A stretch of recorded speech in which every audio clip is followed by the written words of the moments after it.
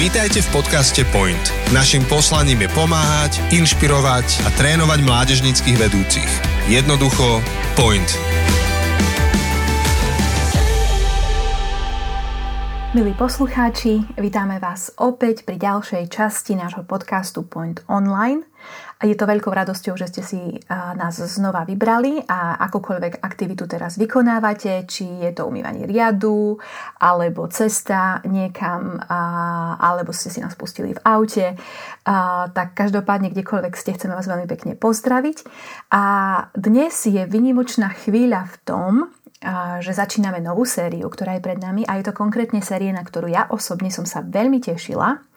A tiež je to výborné kvôli tomu, že máme medzi sebou nového hostia, ktorý ešte zatiaľ na Point Online nikdy nebol, napriek tomu, že je s ním veľmi úzko spätý a má s ním, povedala by som, že veľmi veľa spoločného, možno aj na rozdiel od nejakých iných hostí, ktorí sme už v našom podcaste mali. Tak dúfam, že som to dosť tajomne teda predstavila a začala. A predtým, ako možno aj ja vám chcem niečo viac povedať o tomto našom hosťovi dnes, tak ho chcem teda medzi nami privítať. A je ním Peter Hrubo. Peťo, ahoj, vitaj. Ďakujem, ahojte. Peťo, ja sa veľmi teším, že si tu spolu s nami a to aj preto, lebo ťa poznám už veľmi veľa rokov, ale možno predtým, ako ja o tebe niečo poviem, začnem takou úplne základnou informáciou a to je možno tvoja práca. Ty si riaditeľom tréningového centra Kompas, pod ktoré priamo vlastne spadá aj tento podcast, čiže vlastne to vysvetľuje teda to, prečo som povedala, že máš k nemu blízko. Ale chcela som sa ťa, Peťo, opýtať, že či si už počúval tento podcast aj ako posluchač predtým. Počúval som nejaké časti a teda hlavne moja žena počúva a ona mi vždy potom povie, že aha, toto by si mal vedieť, tak potom ja počúvam. Super, tak ty máš na to normálne ľudí, ktorí ti to teda predpočúvajú a potom ti urobia zhrnutie. Áno. Presne tak. Tak to je super.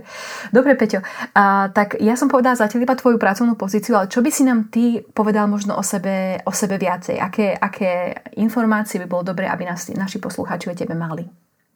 No, to je otázka, čo by ste mali vedieť, alebo čo by mali vedieť poslucháči.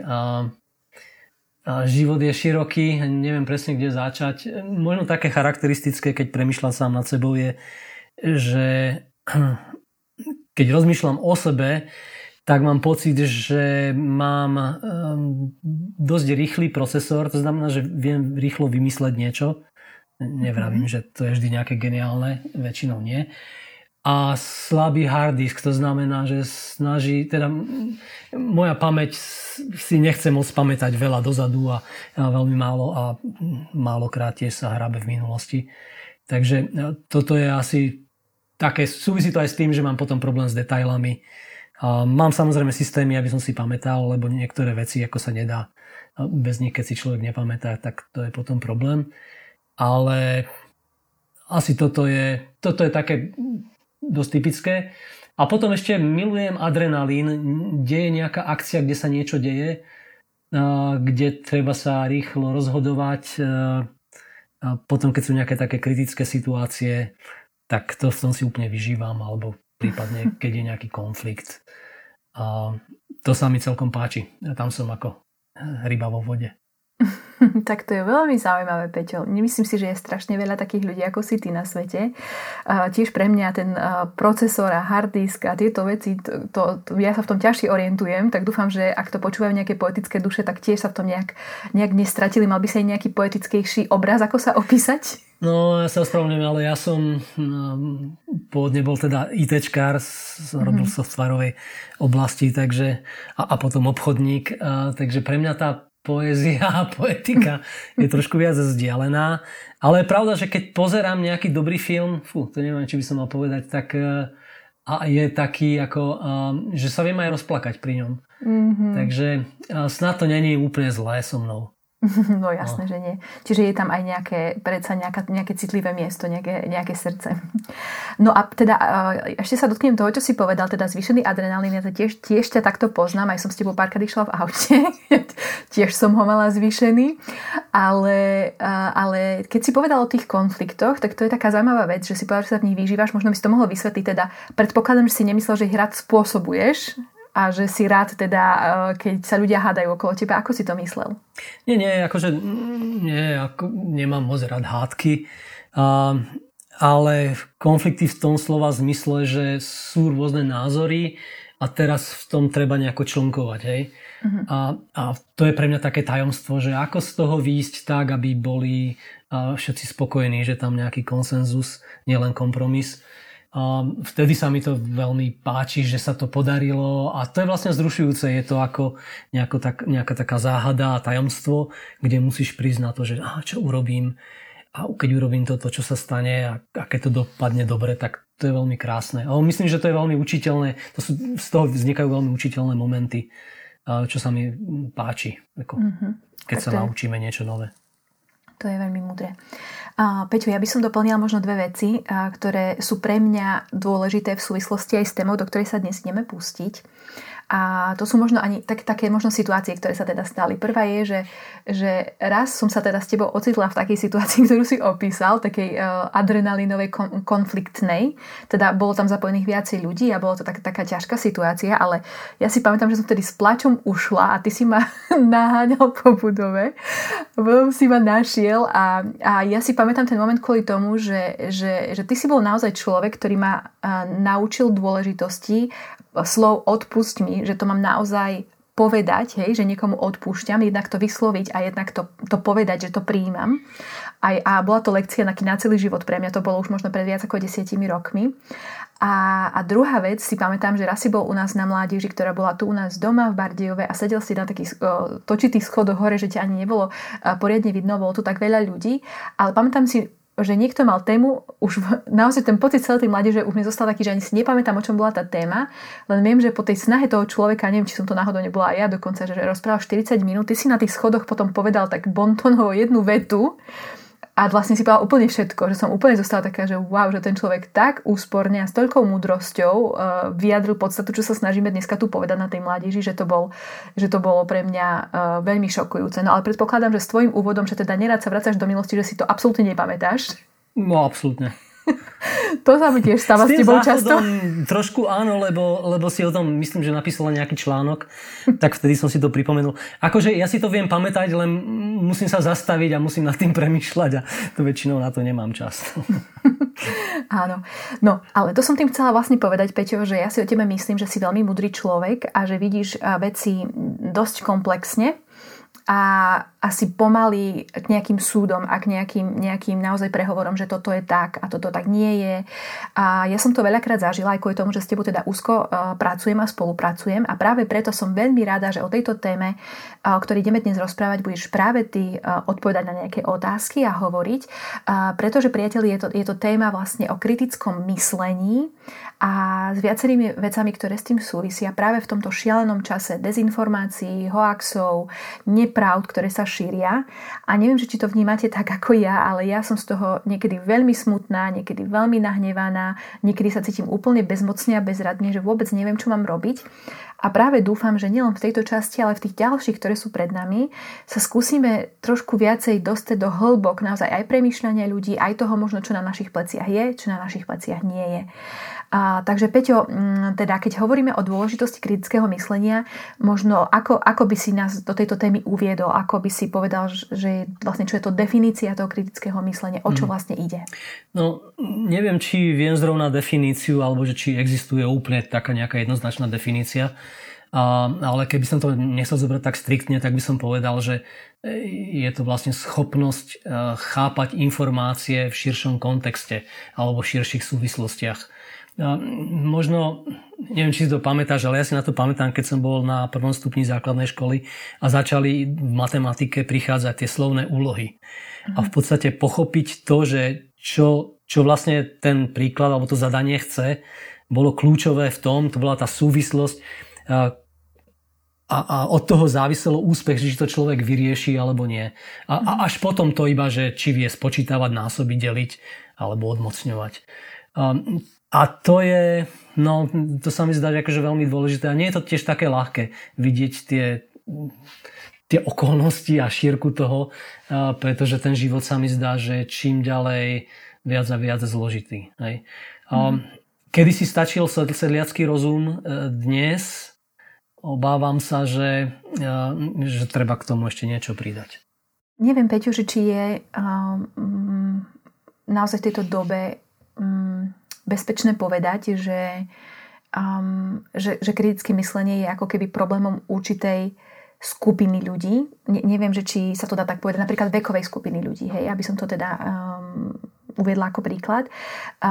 Keď si človek naozaj že pozerá, že čomu naozaj ľudia veria, ja by som povedala, že priam zažívame až krízu toho kritického myslenia, tak myslíš si, že napríklad mladí ľudia sú ľudia, ktorí skôr majú s tým problém premýšľať naozaj kriticky a starší sú s tým v pohode, alebo práve naopak, neviem, myslíš, že to nejakým spôsobom súvisí s vekom? Keby sme si urobili taký prieskum, otázka, kto by to urobili, ja myslím, že teda s kritickým myslením máme problém absolútne všetci. Dokonca aj tí, ktorí píšu knihy o tom. Otázka je len, že do akej miery, lebo tie súvislosti práve kvôli zložitosti svetu sú tak široké, že je to hodne o tom, že či sa vyberiem tou cestou a idem tam o tom rozprávať, alebo nie.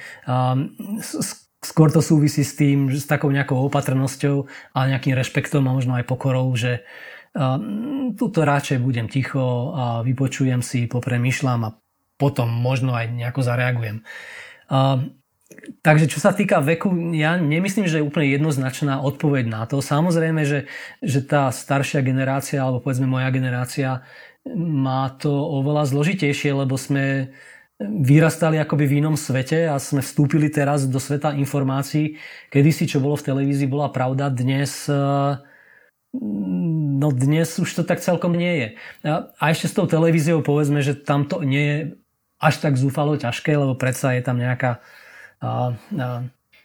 nechcem povedať cenzúra, ale že tam si tá redakcia dá pozor na to, čo tam uvedie a čo tam bude, pokiaľ to nie je nejaká televízia Jablko alebo niečo také, ale čo sa týka internetu, tak to je príliš veľké a široké more, kde sa dá ľahko utopiť a na to nie sme, naša generácia na to nebola nikdy zvyknutá a teraz je to problém trošku si poradiť v tom, že či to je fakt, alebo to je iba taký nejaký dobrý nápad niekoho, alebo dokonca až sranda.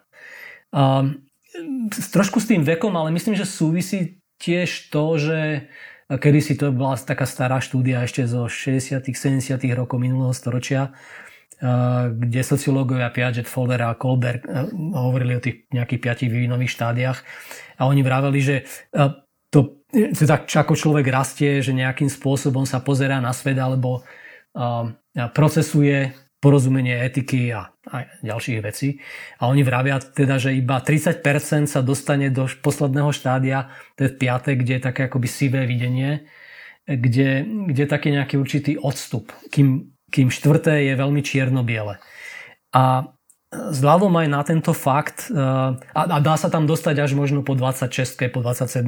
A prepáč, Peťo, keď môžem ešte ťa na chvíľočku iba prerušiť a spýtať sa, mohol by si, myslím si, že to je veľmi zaujímavé pre našich poslucháčov, mohol by si naozaj trošičku ešte viac vysvetliť, opísať to 4. štádium a to 5., aký je rozdiel medzi nimi.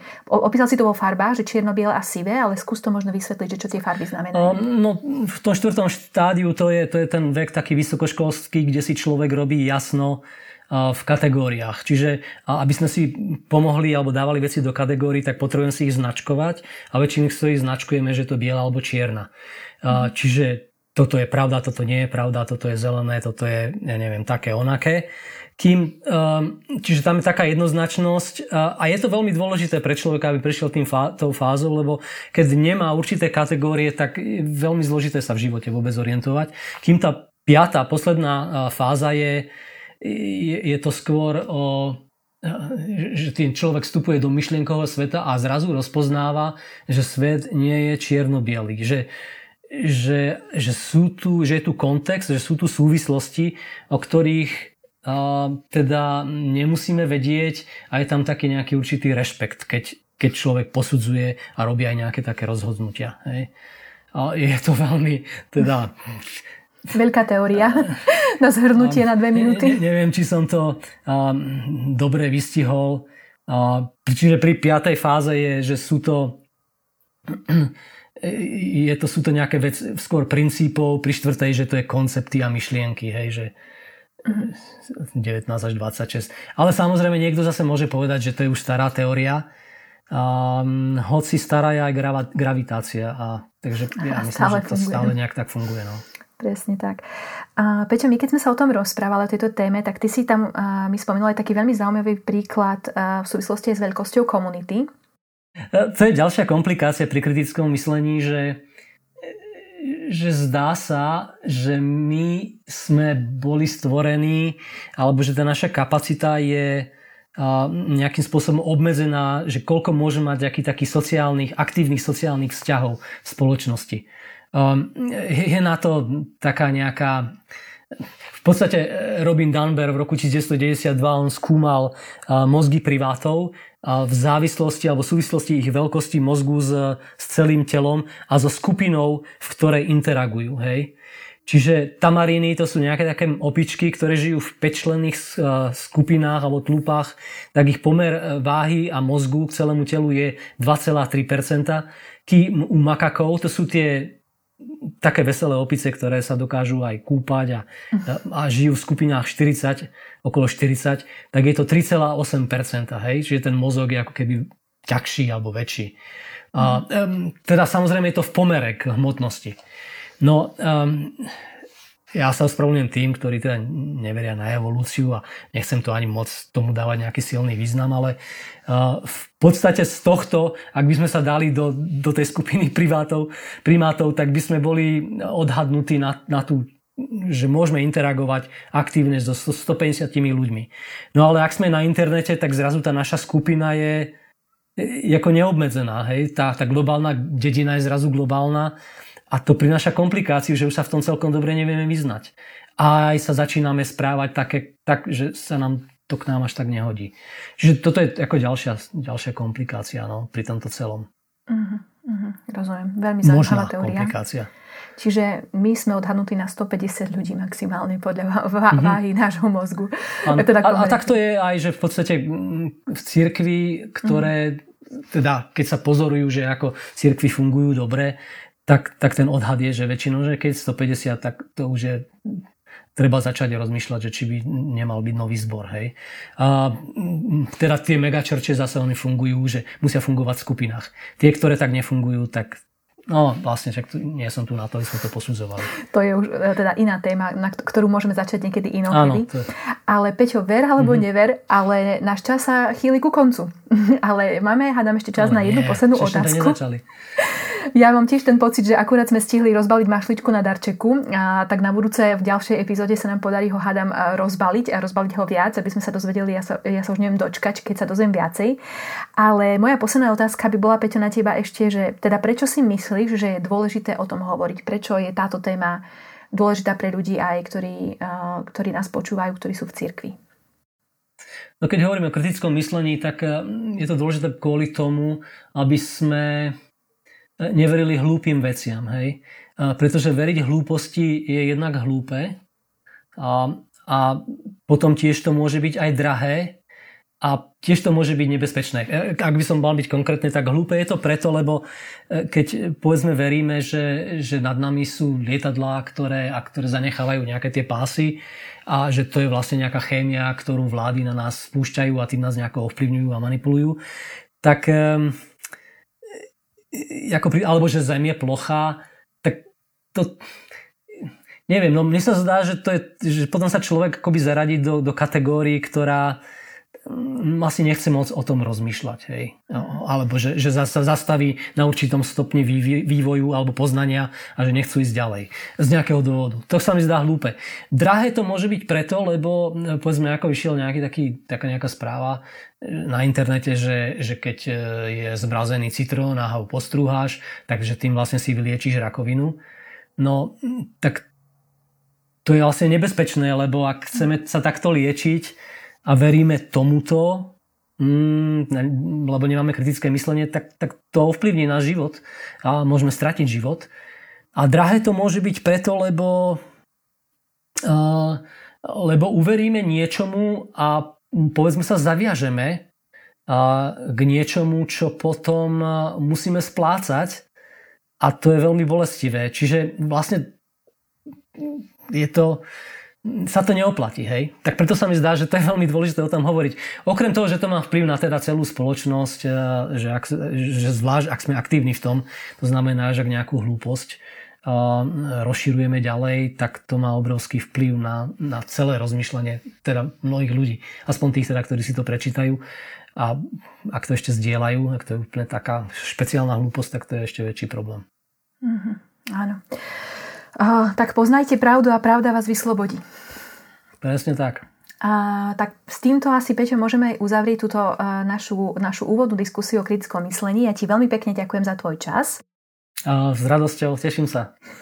A vám, milí poslucháči, prajeme krásny týždeň, ktorý je pred vami. Prajeme vám, aby ste mali naozaj veľa kritického myslenia, aby ste sa možno o to zaujímali viacej, skúmali aj sami seba, a akým spôsobom môžeme nad vecami. Je to naozaj veľmi dôležité v týchto časoch. A tešíme sa o týždeň. Majte sa krásne. Všetko dobré, majte sa. Toto je záver ďalšieho dielu podcastu Point. Ďakujeme, že ste si nás vypočuli. Tento podcast zastrešuje tréningové centrum Kompas.